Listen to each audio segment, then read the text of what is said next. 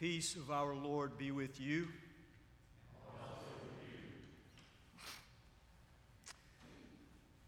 Though now, when I need it, of course, I cannot find it, I do remember reading somewhere many years ago that on an Easter Sunday, in the midst of the worst of World War II, Harry Emerson Fosdick preached a sermon called "It's a Great Year for Easter."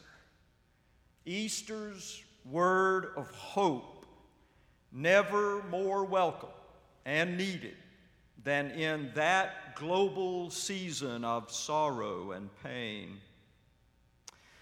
What Dr. Fosdick said concerning Easter then, we might say about Advent now. It's a great year for Advent.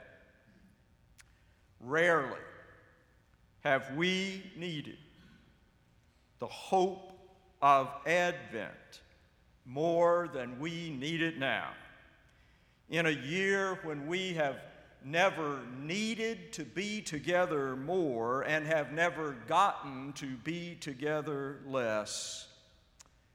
In a year when we need now more than ever to see one another's full faces and to feel one another's gentle touch, we have had to restrain and refrain, distance and mask. Add to all of those global changes the particular losses and sorrows which have come to so many souls in so many ways in 2020. And this year becomes an especially great year for Advent.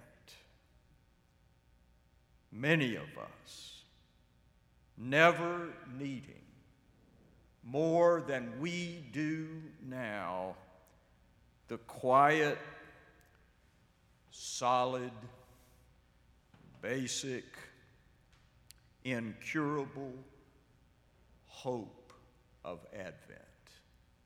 The incurable hope that the God who is with us and for us will hold us and help us, giving us the strength to go through what we did not get to go around. Needless to say, this present global moment will eventually come to an end, and we may never see another like it.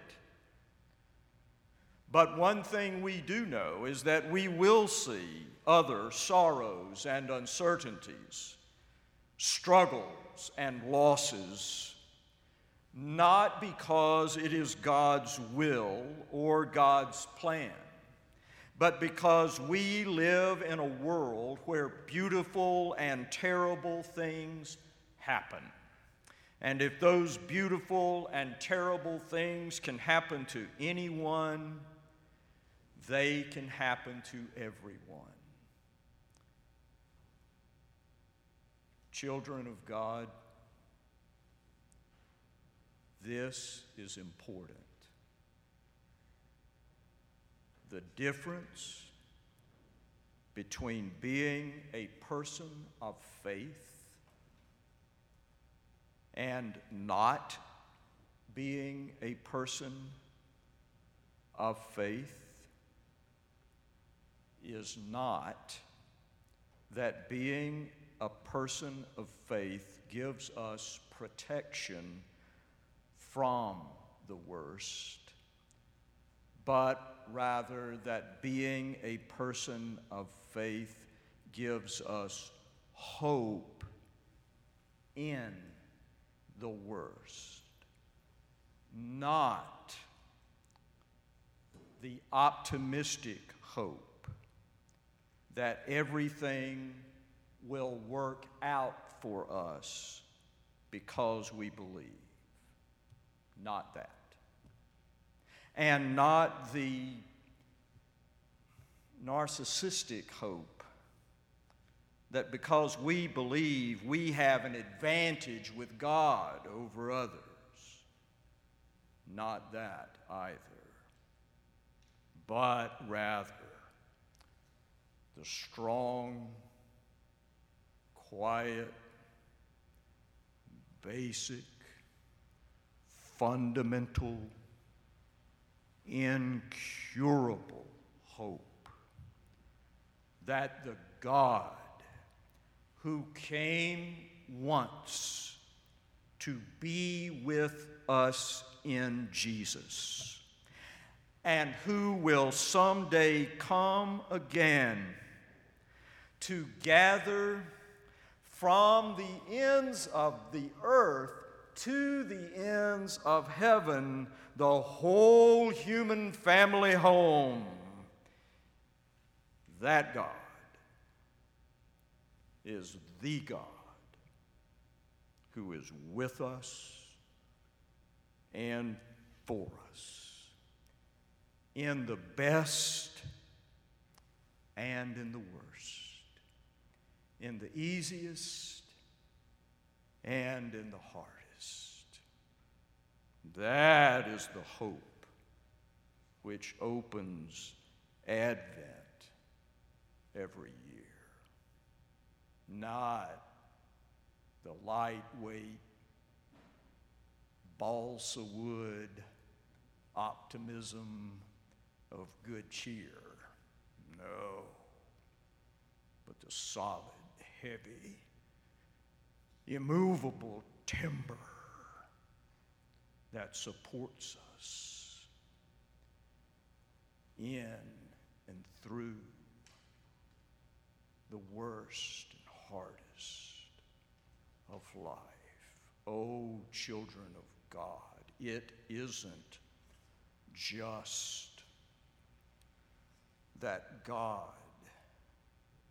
gives us the strength to go through what we could not go around. It is more than that. It is the hope that God gives us the strength to go through what we cannot go through. But we do.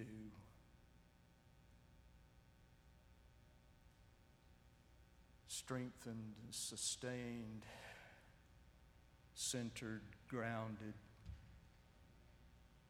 held and carried by the incurable hope that the God who came once in Jesus and will come again at the end of the age to gather us all home, that God is the God who is with us and for us. That is the hope which opens Advent every year, year after year, which actually makes every year a great year for Advent. But especially this year.